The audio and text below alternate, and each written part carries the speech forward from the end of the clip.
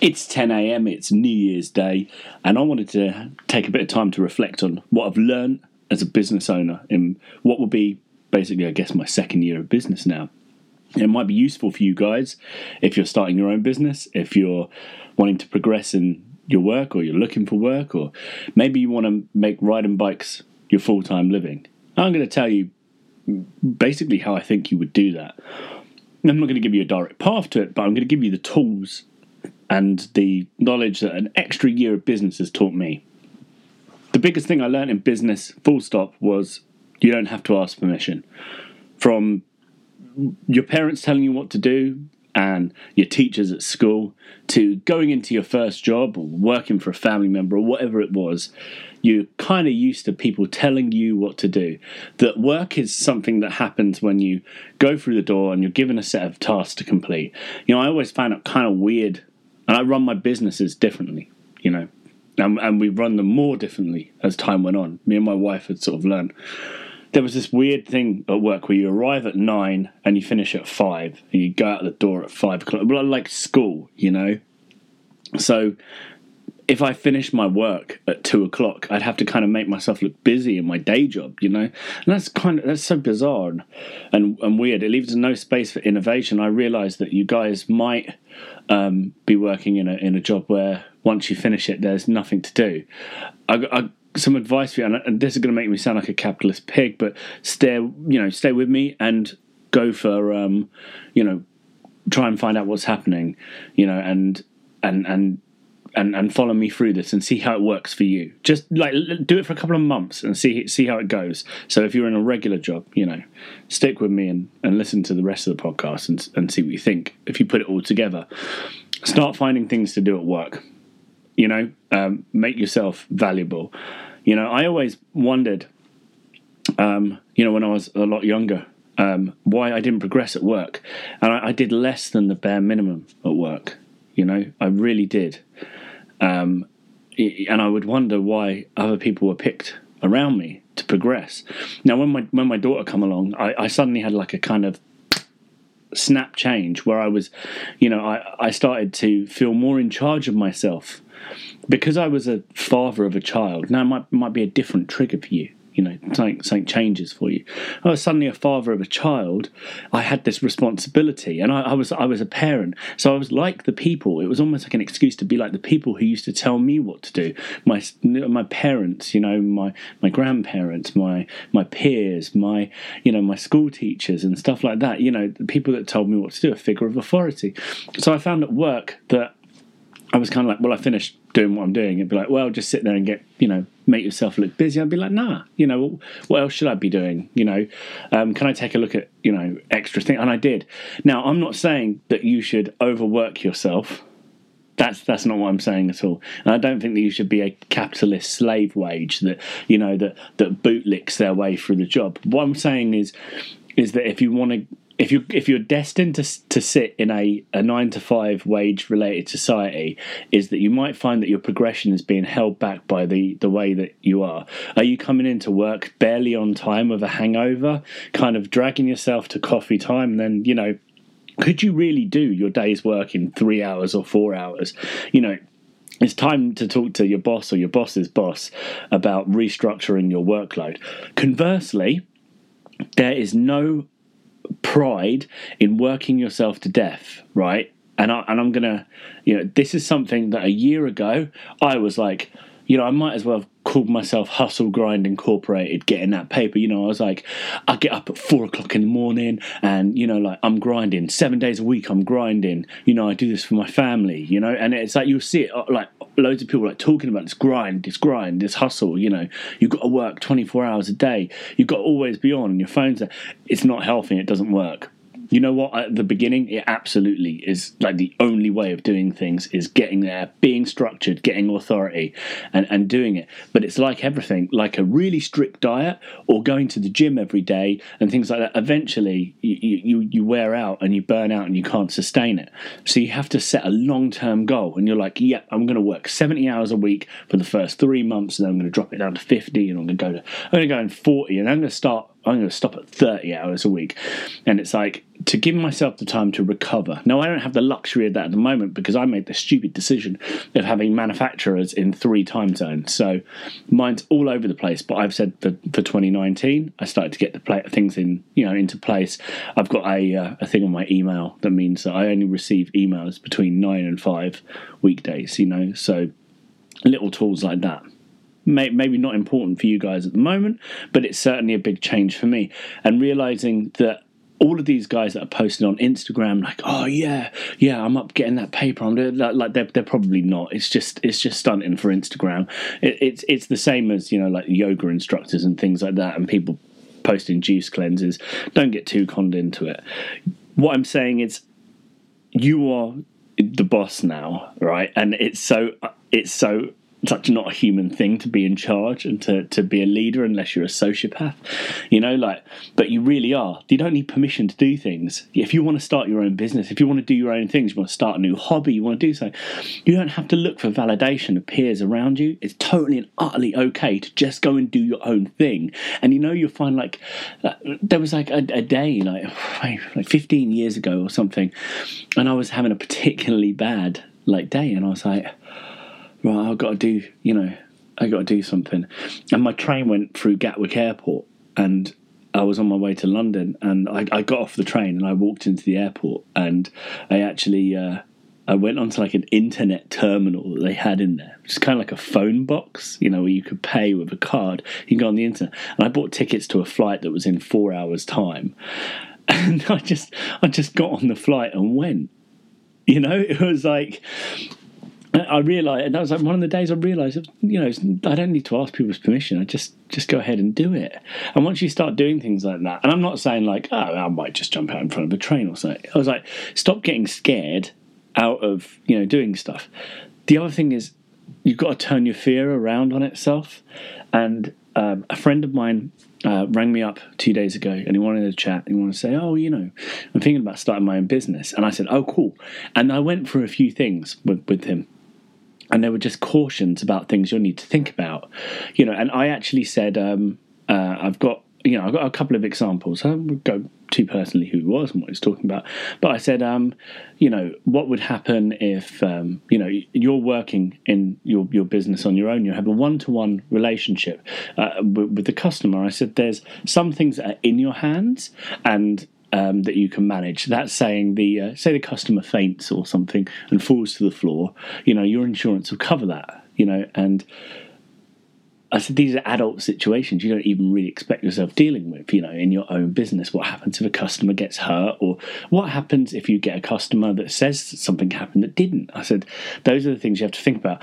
And he took and this was part of a very long list of things that we went through, and he was like, actually, maybe you're right. Maybe it's not a good idea to do it at all. And I thought that would so be my response. Beyond, it was almost like a peer was telling me I wasn't capable of doing this, when really he was misinterpreting what I was saying. I was like, the best thing you can do in your business is prepare for every eventuality and have some kind of task. I'm not saying every eventuality, like a meteor comes through the window and blows the place up, but I'm saying things like fire, flood, theft, periods of low work. Prepare for those things, and it'll make your job a lot less scary and a lot more likely to be productive. So we went through those things. So what I'm saying is, don't confuse preparation with dissuasion. If someone's giving you advice, they will tell you about the things that worry and concern them. But what they might not talk about is the flexibility and the absolute joy of making your own money for yourself to do your own things, especially from things that you love. And you really, really can't put a price on that. The other thing is that I think that we've come to a really weird time. And I say that a lot. We live in strange times indeed, that people are reliant on each other more than anything. But there's also a kind of societal pressure to do things for people. And I feel like a lot of goodwill is being eroded through this kind of process. And it's happening. It happens in work. And I was I was explaining to a family member how I thought that it would be better if she dealt with things at work in a certain way. Now, I feel like it's a different thing from what I was talking about earlier when you ask for more work or you ask to take on more responsibility, which is likely to lead to you progressing in the business. This is the other thing, is doing things for people above you who don't ask you to do them in a way that, example, yeah, well, we're going to have trouble on Saturday. Oh, why is that? We just don't have enough people working. Oh, I don't work this Saturday. Yeah, I know, yeah. It's just that I'm going away because, my kid's got a ballet recital and got a couple of people off ill. And naturally, I can feel myself wanting to jump and say, well, I'll do it. But what we've got to do is, in a formalised work environment, the boss of you should actually have the courage and the strength. There shouldn't be this kind of passive-aggressive thing in the workplace. We need to get clarity back in the workplace. We need a clear chain of command. So what I started doing towards the end of my career, and it was so powerful, and it was like this one trick that companies hate. It's unless I was asked to do something or I was asking to do something, and if it fell outside my responsibilities, I wouldn't do it without informing people that I was doing it, and I wouldn't volunteer to do something unless there was an ask for volunteers. So instead of being like, yeah, sure, I'll come and cover that, thing, but you jump into conclusions they really want, they could be voicing their opinion about it. But I'm saying that what you do is you force your chain of command to issue you clear, measurable tasks, not woolly, things that it's like, oh, it's a small business, it's this. It doesn't count. It doesn't work. It's really inefficient. It's really stupid. And in the long run, it costs you money. So what you've got to do is start to enforce it. So I just started saying, that really sucks. What are you going to do about it? And, make people make the choice. Force your peers who are being paid a lot more than you to manage stuff. They should be able to issue an order that it's clear. And if it's clear and measurable, then you can be paid for it in the future. That's my new task I take on. I have a lot of tasks. Take them on. I hope that comes of interest. Don't get it wrong and just never... You only have to volunteer for something if someone asks you to do it. You don't have to respond to passive-aggressive cues in the workplace. It was one of the things that really used to frustrate me, because you'd end up... The boss's boss doesn't know what's happening. So all they see is the things are getting done, and that they're not actually getting done by the people who should be doing them, who are kind of milling around, not doing much. I have an intense dislike of middle management. I don't know if you've caught up on that, but I do. So why should you start a business now? There is a lot of fear. And I'm talking specifically in the UK and the EU and in the US at the moment. We live in strange and volatile times that people are really, really worried about what's happening. And whether it's to do with the UK leaving the EU, whether it's to do with the very volatile presidency they have in the United States, money, costs, they're all over the place. Tie that in as well with the fact that in Asia, specifically in Taiwan and China, major manufacturing powerhouses for the Western countries, they're enjoying a much better quality of life and much higher wages, and they're charging larger amounts of money just at the time that the dollar and the pound is kind of dipping down.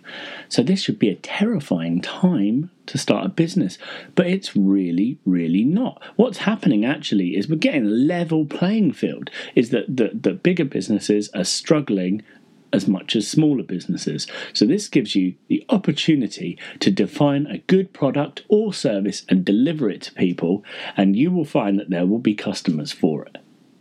Especially if you're fairly slick with your marketing and you don't spend too much money doing it.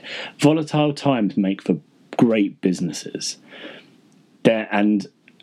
People that are wealthy enough to spend money will always spend it. So I wouldn't worry too much about getting funded. Now is the time, in these volatile and turbulent times, to get out there and start actually doing what you want to do with your life. Because life won't wait for you to do it. I feel like that's really, really important. Now, let's say that you've actually got your business. Now, what we were talking about earlier is issuing clear commands. The business focus on staff is killing businesses faster than they know. We're not curating and looking after good staff. What we're doing is we're following the old 80s and 90s model the US had of customer. Customer care is paramount. The customer is number one.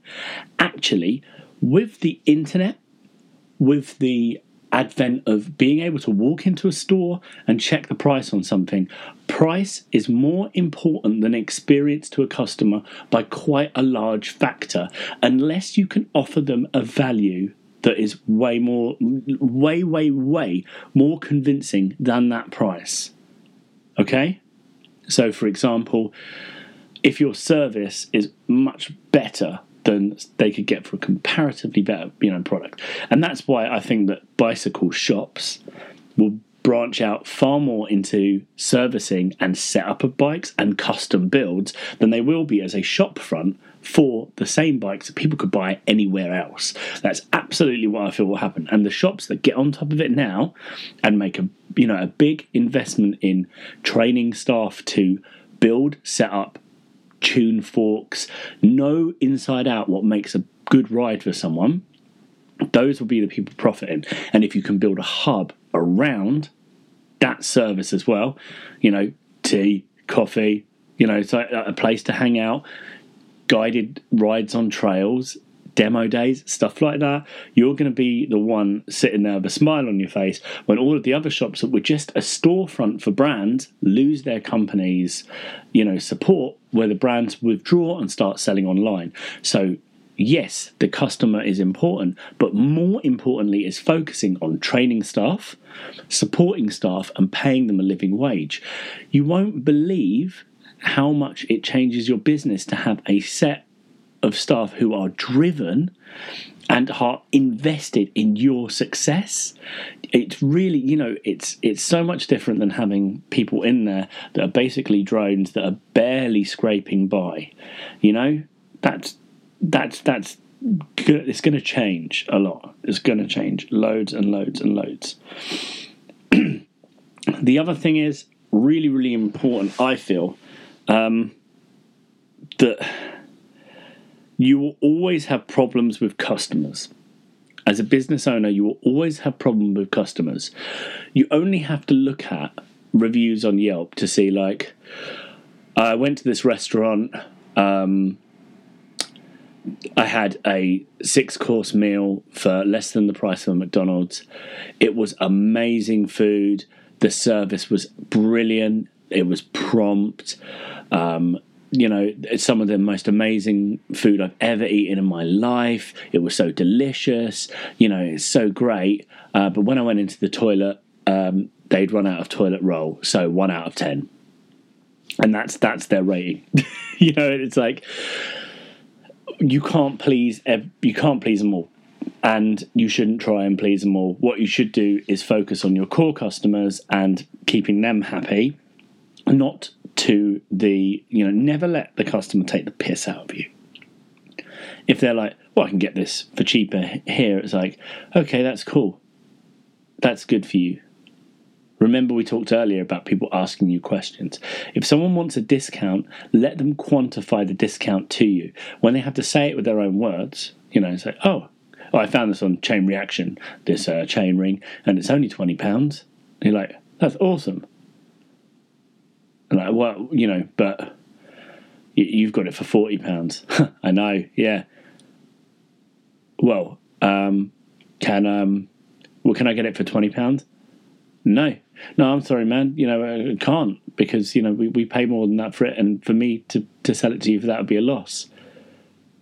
And it's like, people have to make money. Make people quantify it. Being offered a discount for your loyalty is far more rewarding than going around asking people for discounts. You can quantify a discount to someone, though, and get one. If you're like, okay, well, what about if, we settle on, we'll pay 40 quid, but you fit it for me right now? deal, you know. That's, you know, and also it's like, well, you don't have to pay £5 shipping now, so that would have been £35, and then it won't arrive for a few days and you really need it now, so you can quantify the value. I think that's really, really important.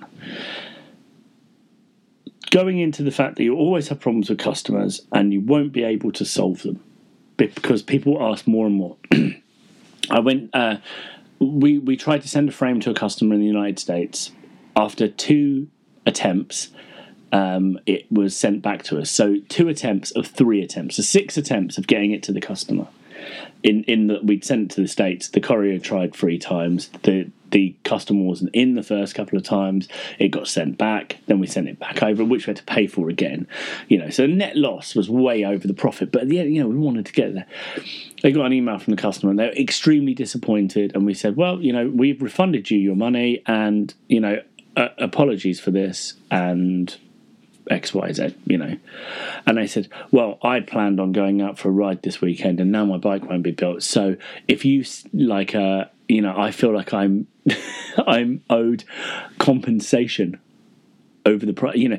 And customers are so used to dealing with Amazon and eBay and stuff like that, PayPal specifically, where it's a right to be compensated. Because do you know why a company like Amazon will compensate you? Is because it's cheaper to send you money than to pay for people to answer your bullshit emails all day. It's way cheaper, you know, and it's one less job for them, one less head count. So that's why you get paid off. It doesn't work in a smaller company. And also, if you're that difficult to serve to as a customer, we're not trying to retain you. Don't try and retain bad customers. It's only a hassle. Trust your acumen as well. If a customer's giving you kind of a big hassle at the sale point, they're going to be a nightmare once they have the product. I had someone try and return a frame once because they'd measured the chainstay as 3 mil shorter than it was supposed to be, according to them. And when we sent them, you know, like when we said, can you send us a picture of it, that they tape measure was in the wrong place, you know, and it was like, my God, I can't believe I'm dealing with, but that is working. So once that customer goes, you know, postal on you, there's a chance that you'll be getting bad ratings and stuff like that. The generation above me never had to deal with global critique on a very visible scale, and it is terrifying to people like us that are kind of in the in-between generation, that someone might give you a bad review. But what I realised is actually most people don't give a real tiny rat's ass about those reviews. Supreme has a Trustpilot review of 1 out of 10.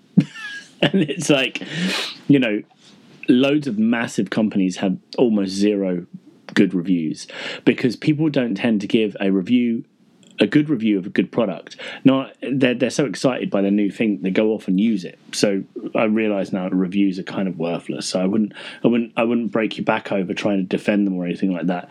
Go ahead and work on a positive story for your brand.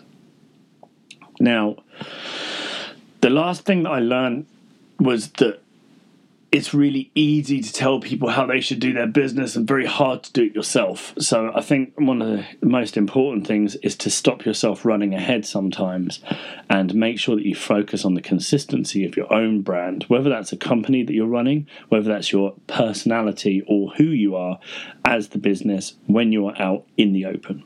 So how you run that is just as important, and the consistency of that is important. And I hope that you guys have success. I hope that you make the changes that you want this year and start to have the courage to do the things that you like more. Because it was one of the changing points in my life that I started to feel like my depression was abating when I was a lot more in control of my life. And I'm guessing that a lot of the guys listening to this podcast are probably the people that helped me do it. And I'd like to thank you. And from the bottom of my heart, I sincerely wish you the warmest of 2019 experiences for you. And if 2018 wasn't your year, now's the time to let go of it and move on to something positive.